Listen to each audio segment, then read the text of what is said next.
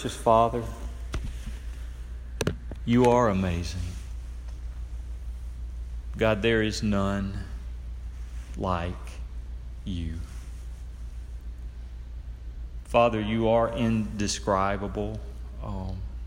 Though our words do as well as words can do to attach meaning to the infinite, almighty God. And Lord, I pray tonight that, Lord, you will take your eternal truth that is contained in your eternal word, and that you will open our hearts to it. And Father, I pray that you will give us understanding, that your Holy Spirit will guide us into truth, will illuminate our minds. Because apart from you, everything we read in your scriptures, it's of no use.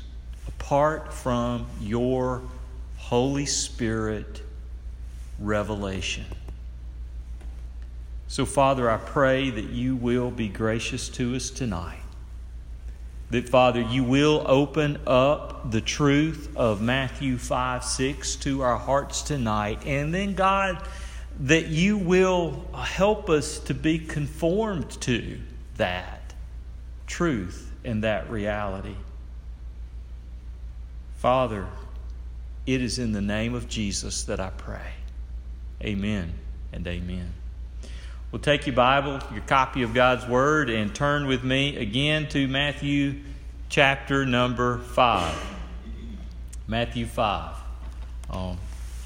I originally had intentions of going to Psalm 37 tonight and helping you further understand this issue of meekness by looking at that phrase, the meek shall inherit the earth, out of its Old Testament context in which Jesus quoted from in the Beatitudes. But we're not going there.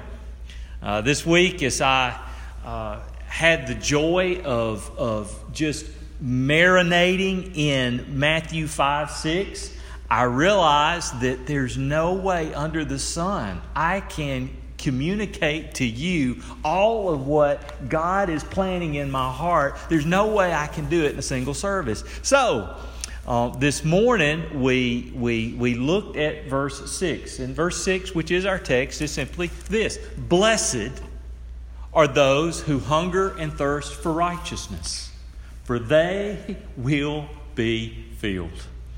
And so we looked at that. I just wanted to ask two questions of it. I said I wanted to know, what is the righteousness for that which we are hungering after? That's question number one. That's what we looked at this morning. And then I said I want to come back tonight and ask the question, what is this hungering and thirsting after that righteousness? What is it?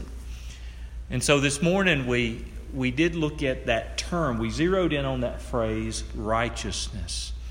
And I told you there's a lot of misunderstanding about the term, just the word righteousness within itself, that it's not a simple reference to a code of morality. It's not simply about rules and regulations. If that's all it was about, then Jesus wouldn't have told us what he says in verse 20 later on down in chapter 5 when he says, guys, unless your righteousness exceeds that of the scribes and the Pharisees, he said you'll never enter the kingdom of heaven. And we talked about just how externally righteous they were, those students of the Old Testament Scriptures. And so it's not simply referring to that, but I showed you that righteousness begins as a reference to a person. It begins with seeking after Jesus Christ, the righteous one, as the Scriptures call him. That righteousness is a positional righteousness, because it's a perfect righteousness, and the righteousness that we can receive from Christ as we receive him in our lives. But then lastly, it is a righteousness in our practice, because it does affect what we do. Righteousness is what we do if we have been born of God. Not perfection, but it is our practice, and that is our inclination and our longing. So we looked at that. But the text tells us that happy or approved are those that are hungering and thirsting after that righteousness. I suppose my question is for you personally, are you hungering and thirsting after that righteousness? What does this mean, this hungering and thirsting after righteousness? This is a pertinent question of the text because this is the action. This is what we should see. This is what we should see flowing out of us. If we have been poor in spirit, we realize we have nothing to offer God. And so we realize we have nothing but our sin and our shame. And so then we mourn over that. We're blessed and we're comforted in that, and we're humbled. We're meek before God as a result of that grace that has flown in. Beginning in verse 6, we start to see some things to flow out, and one of them is this hungering and thirsting for righteousness. So the question for the night is this: what is it to hunger and thirst after righteousness? Righteousness as we defined it this morning. What is this? Well, the historical context behind the Sermon on the Mount, it kind of helps us feel the absolute weightiness of this idea of hungering and thirsting. The common people in Jesus' day, royalty may not have been able to identify with this, but the common people could. They knew what it was to really be hungry at times. They knew what it was to really be thirsty at times. Now, we spoiled Tuscumbians, Americans, Shoalians, whatever you want to call us here in the Shoals.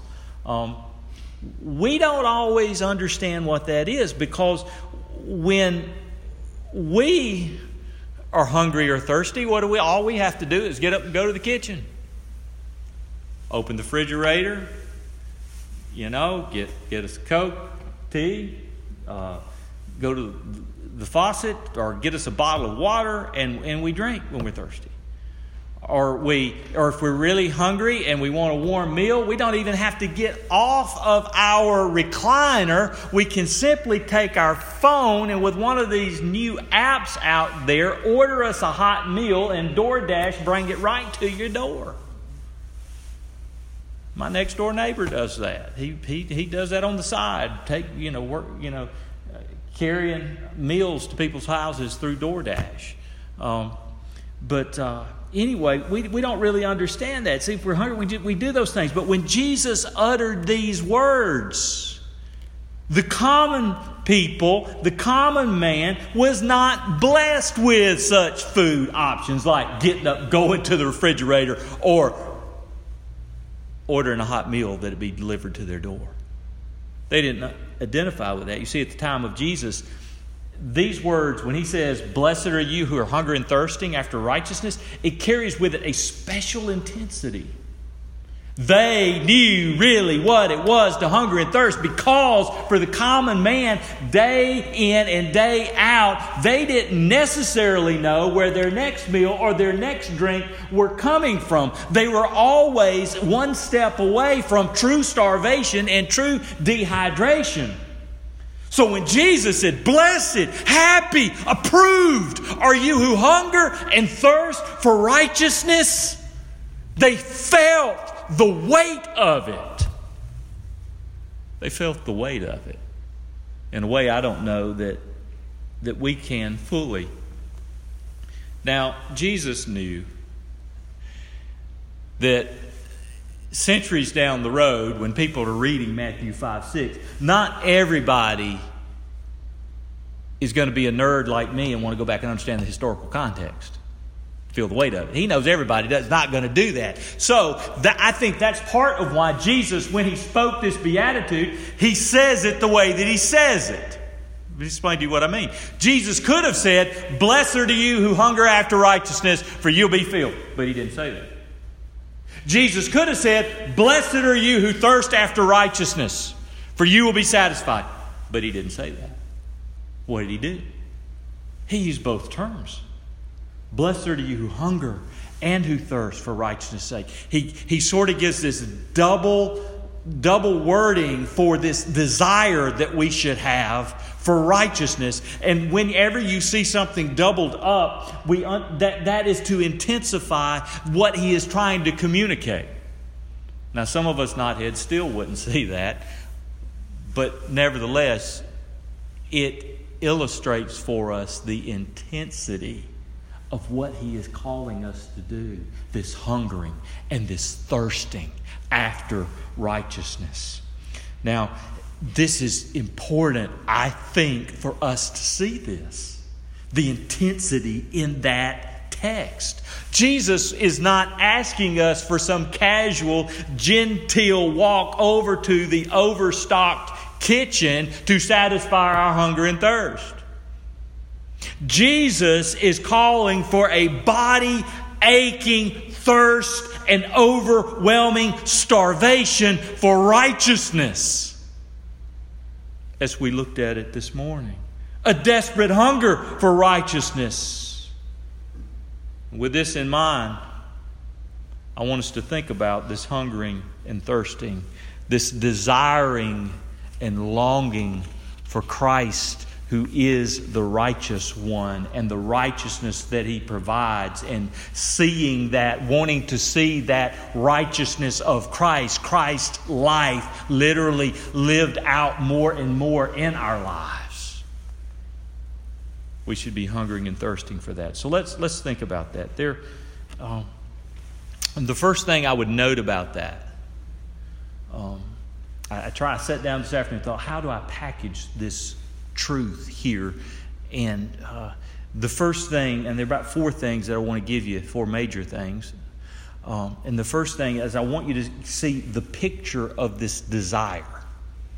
Hungering and thirsting is the desire, this desire. I want you to see a biblical picture of the Scripture, of this desire, because in the Scriptures, when you look at the saints in the Scriptures, we often see this desire being expressed in their lives.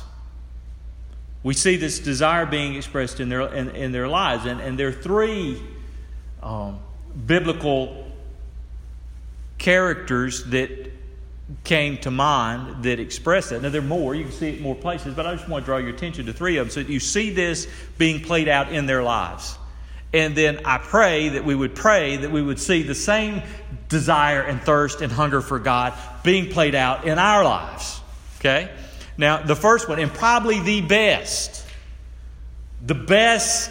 illustration of it, because he explicitly talks about thirsting after God and hungering after God, would be David, King David. As a matter of fact, several times in the Psalms you find him crying out like this to God. For example, and I want to show you, first of all, go back to Psalm 63. I want you to see this. You see this hungering and thirsting. And of course,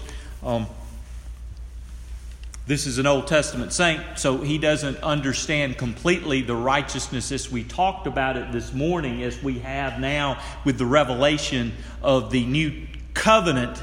But nevertheless, it is the same thing. Okay? It's the same thing. In Psalm 63, this is David, and David says in verse number 1, "O God, you are my God. Earnestly I seek you.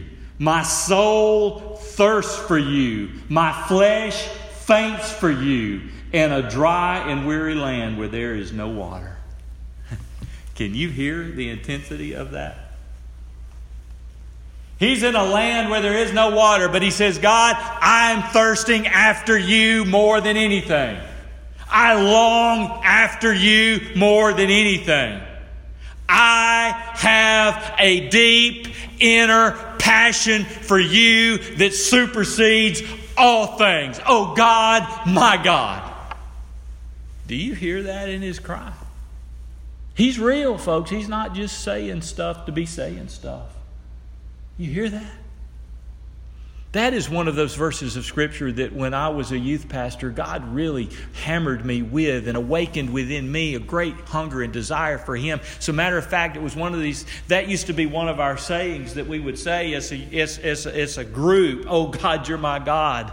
My soul, it thirsts for you, in hopes that it would awaken in them the reality of that. Because too often we spend time chasing appetites for things that are far lesser than God, even though they might be good. David expresses this thirst for righteousness, the righteous one. Another famous place where David illustrates this is back in Psalm 42. If you turn back, digress back to Psalm 42, this is another one of my favorite passages of Scripture. It's just dripping with intensity. David says, as a deer pants for flowing streams of water, so my soul pants for you, O God. My soul thirsts for you, for God, for the living God. When shall I come and appear before God? Wow. Do you hear that? Like a deer, like a wild deer panting after water on a hot summer's day. He says, my soul, my heart, my lung, I thirst for you, God. I want you, God. I'm hungry, I'm thirsting, I'm panting after you, God. You are the desire of my soul. I'm longing for you. Do you know something of that? Do you know something about desire and longing, and you know something about passion, but too often it's for a lot of other things other than God. Do you know something about that desire and longing for God, hungering after God, who is the righteous one? Because that is how we hunger and thirst for righteousness. Do you know something of that? David did. David also, I like something David said in Psalm 27. If you go on back to Psalm 27, you see this again in David's life. Down in verse 4, I love the way David says this. He says, one thing I have asked of the Lord, that will I seek after. Here it comes. What's this one thing he's asking of God? What's this one thing he's seeking after? Here it comes. Listen to what he says. He says, that I may dwell in the house of the Lord. But that's not where it stops. Listen. He says, all the days of my life. But that's not where it stops. Here it comes. Here's the good part. Here's why. Here's why he wants to dwell in the house of the Lord. Here's why he wants to do it all the days of his life. Here it comes. To gaze upon the beauty of Yahweh, of the Lord, and to inquire in his temple. Now, did you hear that? Because a lot of people won't go to the house of the Lord. And a lot of people want to do it all the days of their life. But David went not for the sake of going to the house of the Lord, for the house of the Lord, or to go, or just simply because that was the right thing to do. David did it so that he could gaze on the beauty of God. He desired God. He had seen the beauty of God. He had tasted and he had seen that the Lord is good. And he wanted him. So David is a good biblical illustration of that. And I would simply ask you again, do you desire God like this? Do you? Do you hunger and thirst for Jesus Christ the righteous like this? Or do you, get this, or do you desire the things of God more? Do you desire the blessings of God more than the God who gives the blessings? I can't answer that for you, but those are things we need to think about. those are things that we need to consider. Which is it? Do we hunger and thirst for a religious system of doctrine more than we do the God of that doctrine? We have to think about those things. We must be careful. Moses is another good example of this. Over in Exodus 33, we see Moses hunger and desire God Himself. You're very familiar with this passage. In Exodus 33, beginning in verse 12, it says, Moses said to the Lord, "See, you say to me, bring up this people, but you have not let me know whom you will send with me. Yet you have said, I know you by name, and that you have found favor in my sight. Now, therefore, I have found favor in your sight. Please show me your ways that I may know you in order to find favor in your sight." Do you hear what he's crying out? He says, I want to know you, God. I want to know your ways. And later on, Moses says in verse 18, Moses said, "Please show me your glory." And he said, "I will make all my goodness pass before you, and will proclaim to you my name, the Lord. And I will be gracious to whom I will be gracious, and I will show mercy to whom I will show mercy." But he said, "You cannot see my face and live." And the Lord said, but the Lord came and the Lord passed before him, because the Lord knew the desire of Moses' heart. Moses said, I want to know you. I want to know you. A New Testament example of this, I think, would be the Apostle Paul. Over in Philippians chapter 3, Paul talks about how he counts all things rubbish for the knowledge of Christ. And then he cries out, and this is one of my favorite verses, where he cries out to him. And this has been one of my prayers of my life, sometimes more intense with it, more intentional with it than others. But he cries out and he says, I want to know you. I want to know you. I want to know you in the power of your resurrection and in the fellowship of your sufferings. This is the Paul that met him and had his world turned out upside down on the Damascus Road. Years later, Paul is still saying, I want to know you, God. I want to know you. He hungered after God. Now, this hungering and desiring after God, this is a pattern that should be seen in our lives. This is the result of grace having infused our hearts. Righteousness has been imputed to us. Now righteousness is imparted to us. It is a glorious thing. Now, getting back to Matthew 5. Blessed are those who hunger and thirst for righteousness, for they will be satisfied.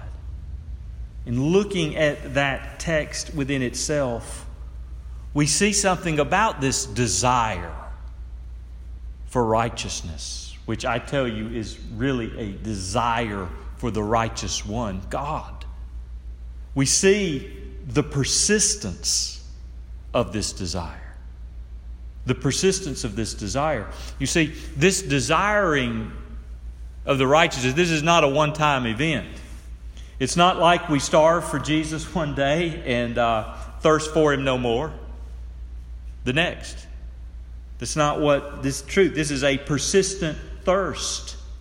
This is a persistent hunger. This is a perpetual desire. Now, I will say this. It is a desire that will fluctuate, but if it is a desire that dies, then you never desired God and His righteousness to begin with. But it is a persistent thing. You say, how do you know that, Scott? The Greek grammar makes it quite clear that this is a persistent desire for God. Because you see, the verbs that are used for hunger and thirst, they are in the present tense. And when you find these verbs in the present tense, it means they are a continuous action. It's an ongoing action. So, matter of fact, if you wanted to translate that verse literally from those Greek verbs, it really wouldn't be blessed are those who hunger and thirst for righteousness, for they will be satisfied. It would be blessed are those who are hungering and thirsting for righteousness, for they will be filled. It is an ongoing, perpetual desire that should be in our lives. The true Christian, the one who is a part of the kingdom of God. For theirs is the kingdom of God. They're in this pericope of Scripture here.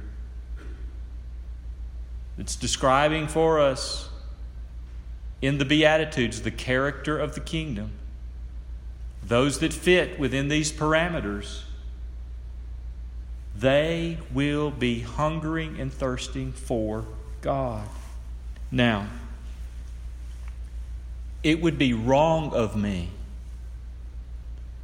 and it would be dishonest of me if I did not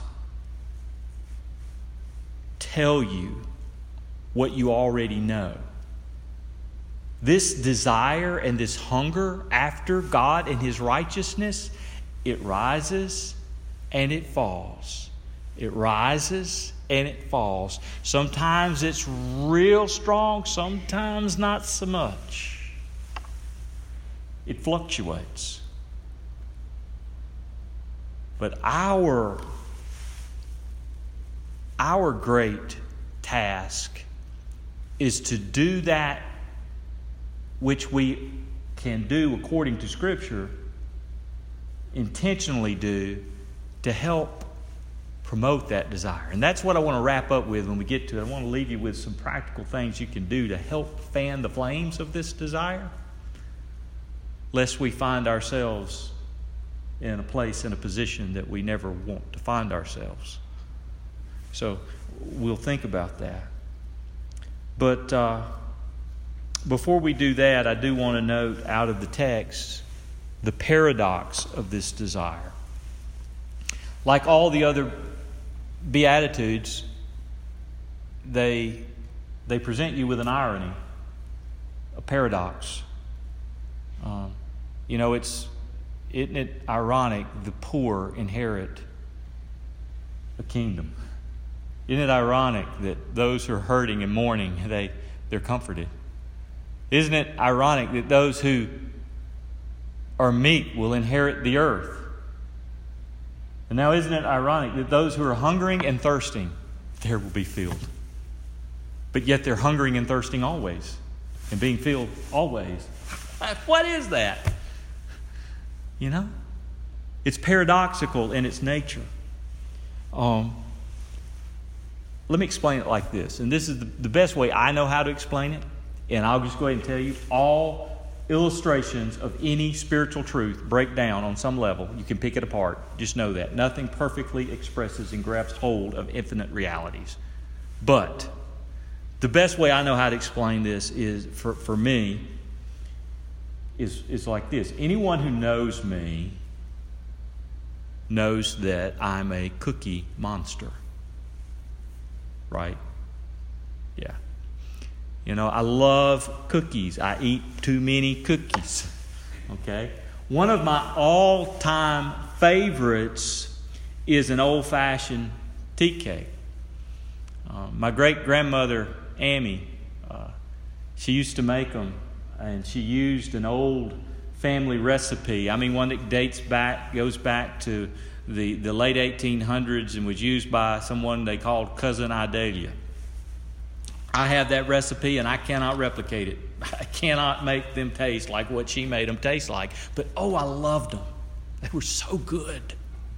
I would walk into my great-grandmother's house and on a day that she had been making those tea cakes, and I could smell that aroma. And I could not wait to bite into one. I would hunger. Wouldn't be thirsty for it. I'd be thirsty after it, but I'd be hungering, okay, for one of those tea cakes. And I would walk in there and I would pick up one of those warm tea cakes and I would bite into it. And as that tea cake touched my taste buds. Wow, that was satisfying. But yet I would be satisfied, but having eaten one and being satisfied and tasted and seen that the tea cake was good, guess what? I would want another one. I'd want 2, and 2 would turn into 3. Each time being satisfied by the taste on my tongue. But I would want 4, and I would want 5, and But Jesus, is infinitely greater than an old-fashioned tea cake. Like a billion, gagillion times greater, than a tea cake. And when we taste and see that the Lord, He is good, we are satisfied, but we want more. We're like Paul. We have our lives changed by the living Christ. He impacts our lives wherever we're at and wherever we are. And He changes us, but yet we still, like Paul years down the road, I want to know You in the power of Your resurrection and in the fellowship of Your sufferings. I want to know You. And that sort of the paradox is here. This righteousness that we discover only in Christ, who is Christ. We discover Him like the woman at the well in John's Gospel, chapter 4. The woman, she was a Samaritan. Jews weren't supposed to associate with Samaritans, but Jesus broke all religious codes and rules. The woman who had 5 husbands and she was probably shacked up with the 6th. Jesus knew it. Yet Jesus didn't start asking her and lecturing her, what in the world were you thinking, woman? No, He addressed her need and He said, woman, this water, it's good. You're going to be at the well, you're going to be thirsting for it over and over and over and over again. But He said, I come to give you living water, and whoever drinks of this water will never thirst again. And He's absolutely right. But when you find the satisfaction of thirsting after the living water, you want more and more and more and more. Blessed are those who are hungering and thirsting after righteousness, for they will be satisfied. Wow. Now, fourth thing I would leave you with is a plan. A plan for promoting this desire. The desire, as I said, and it fluctuates. It rises and it falls as it persists through all. There is no better illustration of this fluctuation of desire than David, who was a good example of this desire. We see it in his life. He knew what it was to be satisfied in God. He knew what it was to hunger and thirst after God, like a deer that pants after a water brook. Yet, rather than intentionally protecting that desire, he sunk down a slippery slope where he had to be restored to the joy of hungering and thirsting after God again. He wasn't careful. Matter of fact, John Bloom, one of the staff writers for Desiring God Ministries, wrote of David when he wrote an article on Psalm 63 where David cries out, "O God, You are my God. Earnestly I seek You. My soul, it thirsts for You. My body, it longs or faints for You." He said this of David, and I quote him. He said, David didn't always feel this way. When he was at the height of his success, he was wealthy, sated, and secure in his reign. His soul then lost its desperate thirst for God. And what happened? Bathsheba became an enticing and intoxicating soul beverage. He did something in his prosperity he would have never done while wandering in the weary, waterless wilderness. He drank from the broken cistern of sexual immorality, end quote. Now, David is an extreme example of what can happen when we do not intentionally protect our desires for God.